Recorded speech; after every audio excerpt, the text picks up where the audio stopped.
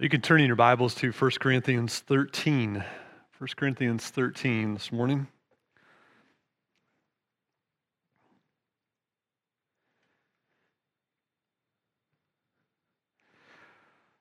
First Corinthians 13 is a very familiar passage of Scripture, isn't it? But man, is it rich. This is our second message on this rich passage on love from 1 Corinthians 13. If you remember, the Corinthians were having trouble in the area of spiritual gifts. They were using their spiritual gifts that were divinely appointed for the building up of the church. They were using them rather for selfish means, to draw attention to themselves, to get an advantage for themselves. Additionally, some of them were puffed up with pride because they had what many people consider the more desirable gifts, the ones of speaking and eloquence and public prominent gifts, while others felt that they had inferiority because their gift was not as public. They had a background gift. And so there are all kinds of problems, even around this idea of spiritual gifts, the things that God endowed them with. And it seems that the main question that the Corinthians had, they asked Paul concerning the gifts of tongues and prophecy. Paul answered their questions in chapters 12 to 14, and right in the middle of his answer about gifts and prophecy, he explains to them that if these gifts are not demonstrated in the atmosphere of love, then it's completely useless, your spiritual gifting, because it needs to be done in love. And a question that I've asked myself, and I'm sure you've asked yourself as well, is how do I know that I love? You ever ask that question? How do I know that I love that person? Have you ever asked, do I really love this person? Fortunately, Paul doesn't leave us hanging. He doesn't tell us to love and move on. Rather, he goes on to describe what love looks like. One more note, and we're going to read the passage. As we read, particularly verses 4 to 7, that's where we're going to be today, verses 4 to 7, the English has these words as adjectives. Love is kind, love is patient. But they're actually not adjectives, they're verbs. And so the point being that love does, love acts. It's more than just a state of being. So if you'll stand with me as we read, we're going to read the whole chapter, 1 Corinthians 13. If I speak with the tongues of men and of angels, but have not love, I am a noisy gong or a clanging cymbal. And if I have prophetic powers and understand all mysteries and all knowledge, and if I have all faith so as to remove mountains, but have not love, I am nothing. If I give away all I have, and if I deliver up my body to be burned, but have not love, I gain nothing. Love is patient and kind. Love does not envy or boast. Love is not arrogant or rude. It does not insist on its own way. It is not irritable or resentful. It does not rejoice at wrongdoing, but rejoices with the truth. Love bears all things, believes all things, hopes all things, endures all things. Love never ends. As for prophecies, they will pass away. As for tongues, they will cease. As for knowledge, it will pass away. For we know in part, and we prophesy in part. But when the perfect comes, the partial will pass away. When I was a child, I spoke like a child, I thought like a child, I reasoned like a child. When I became a man, I gave up childish ways. For now we see in a mirror dimly, but then face to face. Now I know in part, then I shall know fully, even as I have been fully known.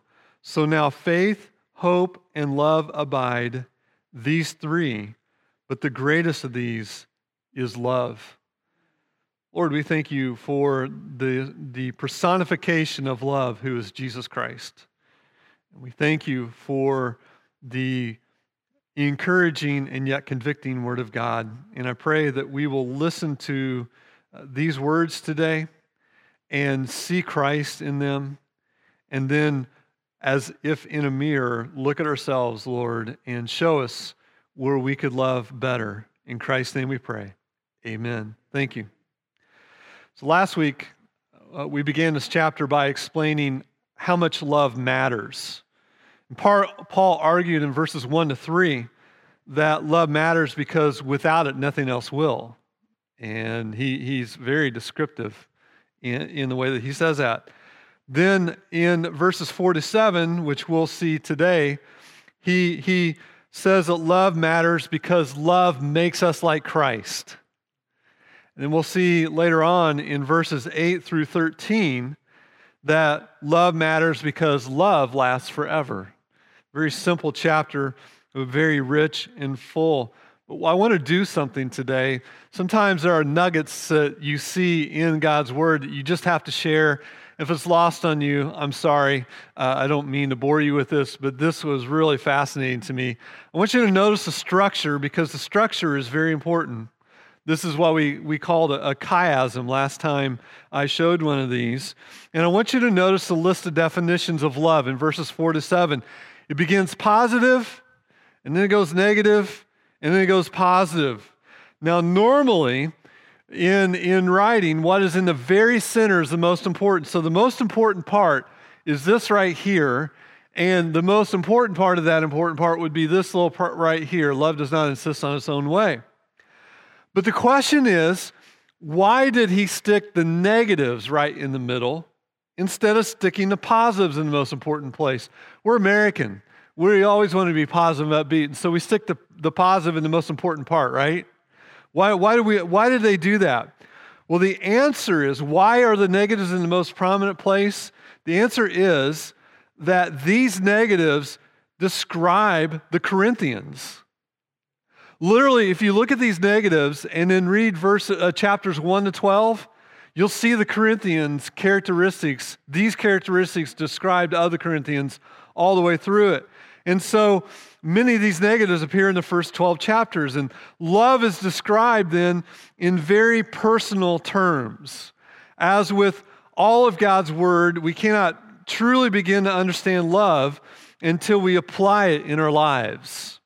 We understand that. We might know that something we're getting ready to do is going to be difficult. You know, if you've done this, if you've gotten on YouTube or something, and if you looked at a car repair and said, oh, that looks pretty simple, and everybody's telling you, no, it's not as simple as you think. And yeah, but he makes it look simple, and then you try it yourself. You realize, wait, this is not as simple as I thought. Well, same thing with love. Love is described in personal terms, and we cannot truly begin to understand love until we begin to apply it in our lives. And Paul's primary purpose here is not to instruct the Corinthians. This list of descriptions is not instruction. It is actually change their living habits. He wants them to carefully and honestly measure their life against those characteristics of love and then change where it's needed. One commentator said Paul is painting a portrait of love, and Jesus Christ is sitting for the portrait. He lived out in perfection all of these virtues that you see here. This list is just a beautiful picture of love. One more thing I want to point out about the structure, because this is important too, and I think this tells you a dominant characteristic of love. I want you to notice that this list of attributes begins and ends with a description of patience. Love is patient. Verse number 4. When you skip down to verse number 7, love endures all things. See it all the way down there at the bottom? These are two different and great New Testament words for love. The first one, love is patient, is the word makrothumi. And it literally means far away anger. That's literally it's a compound word. Far away anger is what it means. A person who is patient is able to put anger far away. The bottom one, love endures all things, is the word hypomene, and it means to remain under to remain under. Meno is a word for remain. Hupomeno means to remain under. And it's a different word. In verse number 4, love is patient is the word for a powerful person being patient. It's a patience of the powerful. David demonstrated this characteristic. Do you remember when he was running from Absalom? And there was this relative of Saul. His name was Shammai. And Shammai, the Bible says, was cursing him and his troops, and he was throwing rocks at him. And Abishai, one of his generals, came to him and said, "Hey, David, you want me to go cut his head off?" Remember that story? And David said, no. He patiently took the cursing. That's the patience of a powerful person. Of course, Jesus is the supreme example of a patient, powerful person. The ridicule and the mockery and the antagonism of the people that he created shows his patience. You probably have heard this story. It's a very common story of the well-known atheist of the 18th century named Robert Ingersoll. I don't know if you've ever heard of him. He said this. He would often stop in the middle of his lectures and he would say this: "I'll give God 5 minutes to strike me dead for all the things I've said."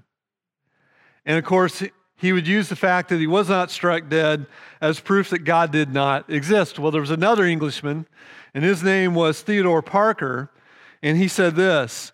He said, "And did the gentleman think that he could exhaust the patience of the eternal God in 5 minutes?"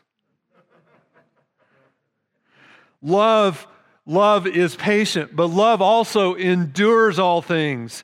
Endures all things is the patience of the powerless. Somebody who cannot do anything about their situation. A good example of that is Mary, the mother of Jesus. She stood at the foot of the cross. She can do nothing to change the horrible events taking place around her, and her only choice is hupomeni, to remain under at a great cost rather than run away. She didn't run from the scene of suffering. She stayed there at the foot of the cross. And of course, Jesus is the supreme example of patience in powerlessness as well, as he allowed himself to be crucified. So love is the embodiment of Jesus Christ. And so love is patient. Two different kinds of patience. And I think that's probably one of the things that we learn very quickly about love, isn't it? The patience of love. As we read this list and as we study this list for today, remember that Jesus is the perfection of all these elements. He embodies love at its fullest. We, on the other hand, can never embody all these traits, can we? There is no way that we can, because we're not Jesus Christ. We're not God. As I studied these verses this week, it was both encouraging and it was convicting. It was encouraging because I was looking at Jesus Christ and realizing and seeing how he related to me, how patient he was with me, how kind he is, and all those ways that Christ deals with me. But it was convicting at the same time because the Spirit was showing me how I don't love like Christ and how I need to love like Christ. And so I hope that you will be encouraged and convicted today as well. And so let's jump into the list. We already saw patience. Let's look at kindness. Love is kind. The word kind here is a word that means to be useful. It's a useful trait. It means a way of demonstrating compassion and mercy. It's a generosity of soul that looks out for somebody else's welfare. Acts of kindness. It's reaching out through deeds and demonstrating compassion and mercy. That's what kindness is. Kindness isn't a disposition as much as it is an action, a usefulness. Probably the most famous verse about kindness is found in Romans 2:4. And the word is used twice. Or do you presume on the riches of his kindness and forbearance and patience, not knowing that the kindness of God is meant to lead you to repentance? You see, kindness is not a feeling. Kindness is an action. It's a usefulness. Think about how useful God is for us. He thinks of everything, doesn't he? He thought enough of us to give us a nose. So, men, when you give your wife the flowers today for Valentine's Day, you did get flowers, right? Your wife can smell the flowers. He gave you a tongue so that as you enjoy a good meal today, you can taste that good food. How thoughtful and kind and generous is God. And He's continually that way. And He bears up under the opposition of evil men, and He just heaps kindness upon kindness upon kindness to them, hoping that they will repent. I shouldn't say hoping, but in the purpose that they would repent. And so kindness is more than a feeling, it's doing helpful things. But let's look at some of the negatives on the list here. Remember, as we get into this is a description of the Corinthians. This is a description of that church. Number one, love does not envy. Love does not envy. Paul is telling them to stop being envious. The word for envy here, the root word, means to be jealous, to have a strong desire for something. Paul criticized them several times for their jealousy and strife in chapter 3 and verse number 3. Chapter 2, he did as well. And one of the hardest battles that a Christian must fight in their life is the battle of jealousy. Isn't it? The battle against jealousy. There is always someone who's a little better than you, or who potentially is a lot better than you or me. I've faced that before. I've told this story so many times. I just remember having my roommate. His name is Tim in college. Tim was a physics major, never really studied. He said he did, but he didn't. I never saw him study. He always played basketball. And here I was, this ministerial student, and I was just really beating my head during finals, studying hour upon hour. He walks in with a basketball in his hand. Hey, you want to go play basketball? I'm thinking to myself, can you see I'm studying, Tim? I said, no, I really need to study, Tim. Yeah, I should probably do that too. I've got a Calc 4 or some kind of test like that. I don't remember what it was. He pulled out his book, thumbed through the book, put it away, said, I'm done. I'm going to go play basketball. So I was a bit jealous. I'm not going to lie. Jealousy and envy come in two forms, though. Probably best illustrated by a story that I read this week. I thought it was a really cool story in Beirut, describing the difference between a Lebanese capitalist and a Syrian communist, socialist. A Lebanese capitalist noticed a man driving by in a brand new Mercedes and says, someday I will own a car like that. On the next block, the Syrian socialist observes that man driving by and says, one day we're going to drag that dog out of his car, we're going to thrash him and force him to walk like the rest of us. And jealousy, in the first case, jealousy creates envy, while in the second, envy creates resentment of another's achievement. Love does not fall prey to either one of these, does it? When love sees someone who is popular and successful and beautiful or talented, it's glad for them. It's never jealous of them. A loving person is never jealous. A loving person is glad for the success of others, even when that success works against your own success. If you really love people, you will be glad for their success, even when it means you're not as successful. That's what love is. That's a hard one, isn't it? But let's go on. Love not only is not jealous or envious, it's also not boastful. It's also not boastful. This is the only time in the New Testament this word is used. Someone who loves does not parade their accomplishments around. Bragging is the other side of jealousy. Jealousy is wanting what someone else has. Bragging, on the other hand, is trying to make people jealous of what we have. You see, there are two sides of a coin. William Barclay, I don't know if you've ever heard of him, the Scottish minister, he said, true love will always be far more impressed with its own unworthiness than its own merit. I think you can identify with that because as you grow in Jesus Christ and you think about your great salvation, do you not just fall to your knees sometimes and say, Lord, I am not worthy. How could you bless me the way that you have? Lord, I love you for blessing me in my unworthy state. And we understand our unworthiness. The Corinthians obviously had a problem with boasting. They wanted the prominent spiritual gifts. They were impressed by worldly wisdom. You remember that all the way back in chapters 1, 2, and 3. And they wanted to build themselves up. They lacked unity. All these things point to a problem with boasting. Now, there's two types of boasting.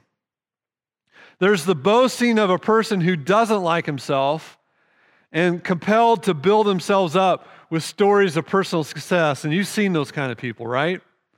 The other type is the form of flattery that tries to manipulate. Oh, that is the best meal I've ever had in my life. Hyperbole. You sang the most beautiful song. Pastor, that was the best sermon I've ever heard. Love does not need to boast about itself, and it makes no attempt to control others through flattery. Love is not boastful. Love also is not arrogant.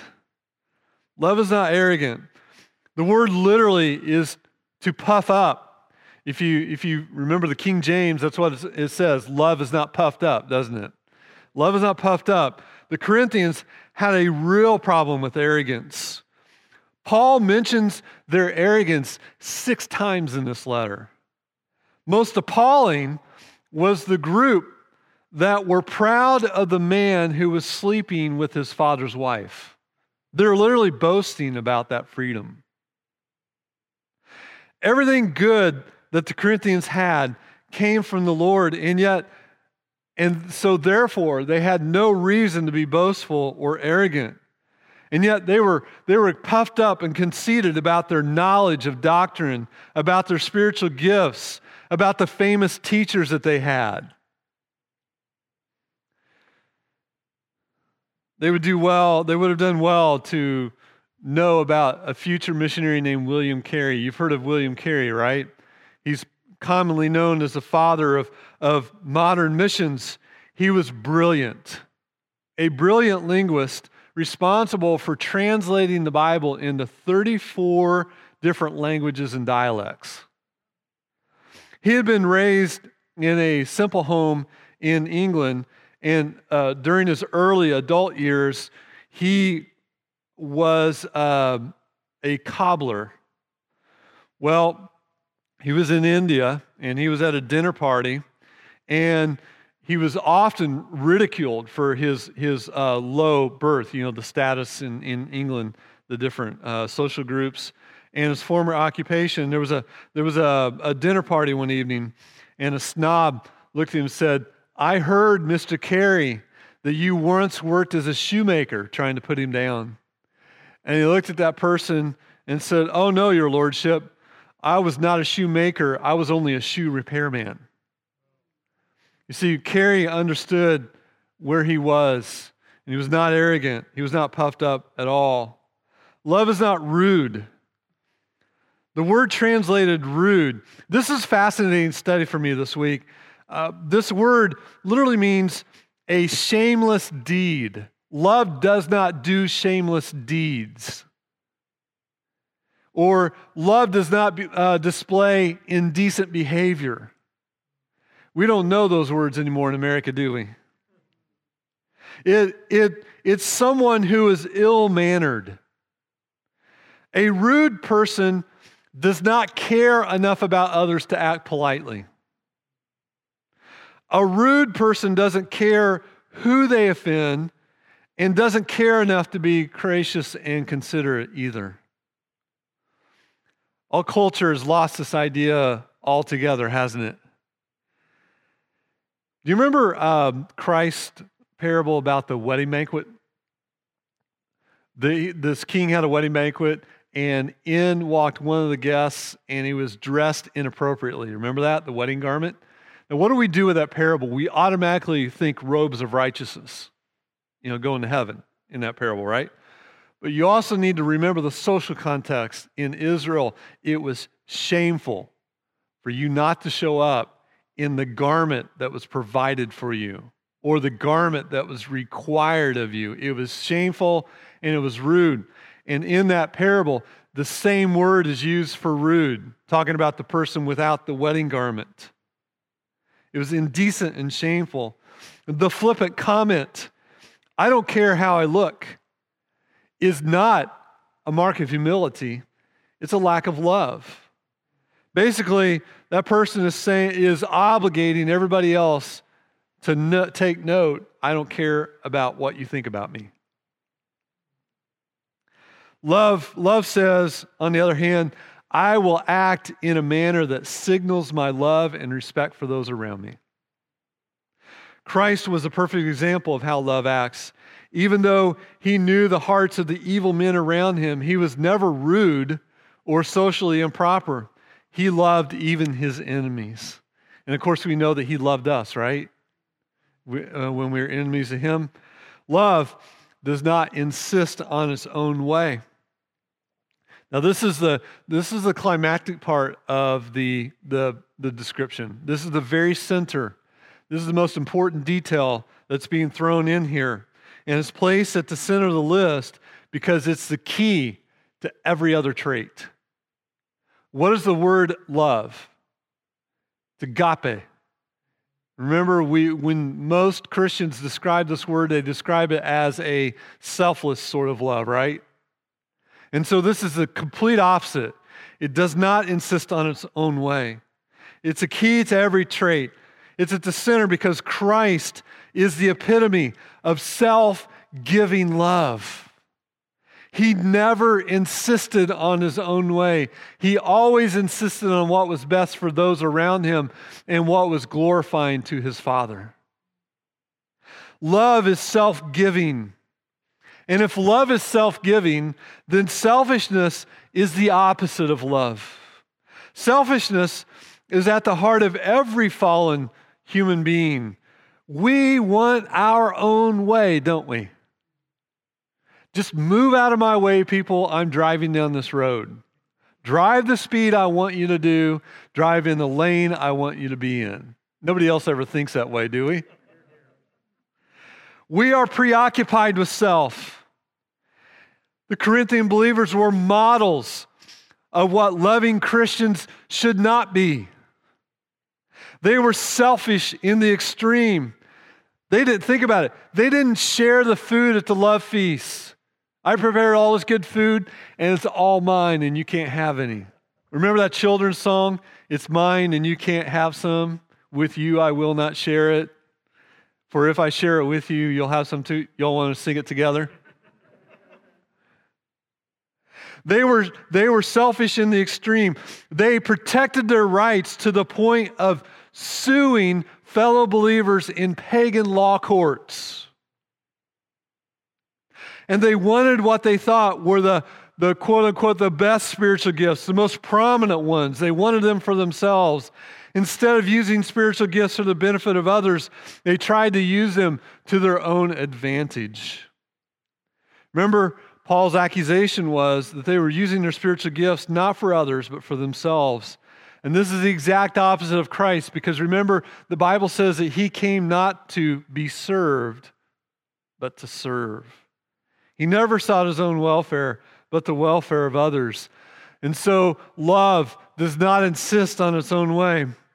Love is not irritable. Love is not irritable. Put it another way, love is not touchy. You know what I mean when I say somebody's a touchy person? Be careful how you talk to that person. Be careful how you act around them. When you love, you do not allow yourself to get irritated or upset or angry at things said or done against you. Man, this is a hard one, isn't it? Someone who loves is willing to absorb hostility in order to love the other person, knowing that by absorbing it, that maybe that hostility will go away. Being irritable, by the way, is the other side of what we just covered, does not insist on its own way. It's on the other side of seeking it. The person who is intent on having his own way is always irritated, always easily angered. Think about it. When do you get irritated and angry? When you want something really bad and you don't get it, right? That's all of us. In ministry, one runs into all kinds of irritable people. And when it usually occurs, when you're the most excited about something in ministry. When you're the most excited, irritable people make themselves known. I remember early in my youth ministry, I started a teen newsletter. This is in the early days of desktop publishing. You remember that in the 90s? And the programs were unsophisticated compared to what we have today. And I would spend a long time creating a front and back newsletter, and it was complete with pictures of the teenagers. I'd take those pictures, and I had a guy in a print business that would scan them for me and then get a file to me. And I would take pictures of the teenagers and stick them in the newsletter and talk about the activities and things. And one day, I had an angry mother come to me. And she said, I want to talk to you about the newsletter. It's okay. She said, my daughter has not been in my daughter's picture has not been in one of those newsletters. I was flabbergasted. And I would never answer this way today, but I was young in my 20s, and I just looked at her and I said, you actually have time to look for that? And she said, yes, I do, and I've gone through every single one, and her picture has never been in one. Love is not irritable. By the way, I took all the fun out of the newsletter because then I had to start thinking, okay, who was in last month's and who, how that is, right?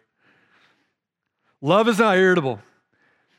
I think the easiest place for us to show a lack of love is our irritability at home. I'm married, they're stuck with me, or they're my children and they're in my home. And we can be as irritable as we want. And that's simply a lack of love. Aren't you glad our Lord is not irritable? Well, I know I am. Love is not resentful. Means it keeps no record of wrongs. The word here you're familiar with, I'm sure, is an accounting term. Logizomai. And it means to take into account. Like a chart of accounts. Love allows the hurts of the past to fade away. Of all of Paul's admonitions on this list, this one is the most difficult, isn't it? When we hurt deeply, the pain of those wounds remain for a very long time. If with the last word, love is not irritable, if with the last word, love absorbs evil, then here we see that love manages to erase the ledger of wrongs suffered, which the mind, unprompted, too easily recalls. In counseling, we run into people all the time who say something like this, I have forgiven him. But then you get into the conversation and they drag up everything that happened in the past. But I've forgiven them, but they're dragging it up. That's that ledger. That ledger keeps coming up. Every time they have a disagreement, they run through the trespasses of their spouse, or They use the wrongs done in the past that supposedly have been forgiven, use the wrongs done in the past as continual leverage against the other person. That, my friend, is the very opposite of love. I see it in church as well. Leadership in a church can do very well. And it just takes one slight, one oversight, one mistake, and off the party goes. That church, blank. You lay it out there. This one big problem. And we know we're not perfect, are we? What do we want from people when they do this to us? When somebody starts throwing up the chart of accounts, what do you want them to do for you? We always want them, you know what? I'm doing the best I can. That's our thought, isn't it? And yes, I make mistakes. Well, we have to offer that to other people as well. Some will read what Paul said, though, and say, you know what? Paul recorded a list of what he had suffered earlier in 1 Corinthians. I don't know if anybody was thinking that. 1 Corinthians chapter 4, verses 9 to 13, he lists out all the stuff done to him. So how do we reconcile this with Paul's advice that love does not keep a record of wrongs? Well, there's a book by a Christian who suffered greatly at the hand of the communists during the Soviet era.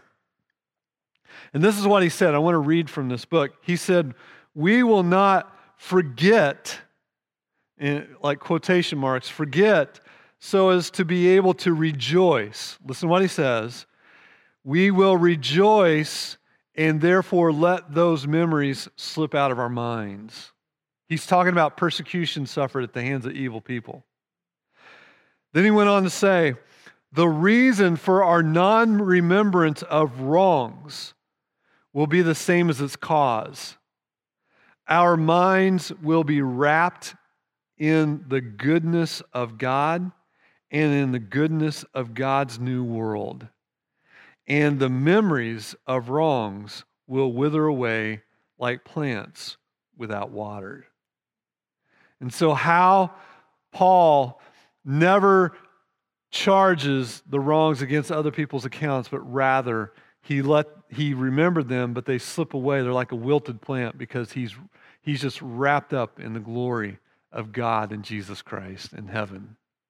And that's what we have to do as well. Here's what Scripture says. Scripture says this: "Blessed is a man against whom the Lord will not count his sin." There's that word, the gizomai. Not count his sin. That's what God does for us, isn't he? Are we blessed? We are blessed. And of course, Christ is the personification of love. And so 2 Corinthians says this, 5:19, "That is, in Jesus Christ, God was reconciling the world to himself, not counting their trespasses against them, and entrusting us to the message of reconciliation," trusting us with that message. And so God has not counted our trespasses against us. We are not to count others' trespasses against them either. Well, that's part of the list, but I'm going to have to stop right here. Let me ask you a question. Are you encouraged? Are you encouraged by what the Lord has done? Are you encouraged by the picture of Christ that's painted here? I am. But you know what I found out this week? You know what I found myself doing? Sitting right over there in my office, trying to excuse some other behaviors. And wherever we're defensive and wherever we find ourselves trying to excuse ourselves, guess what? That's where we're not loving. And that's where we need to ask the Lord to help us to be more like Him in love. Lord, what a wonderful passage. So rich, so picturesque. We thank you that when we read Scripture, we see the portrait of love. His name is Jesus Christ. We are called Christians, which means we're called little Christ. I pray, Lord, that our hearts will be encouraged by your great love. And Lord, where we see ourselves falling short, that we will ask you for the strength and grace in our hearts to love better like Christ is loved. In his name, amen.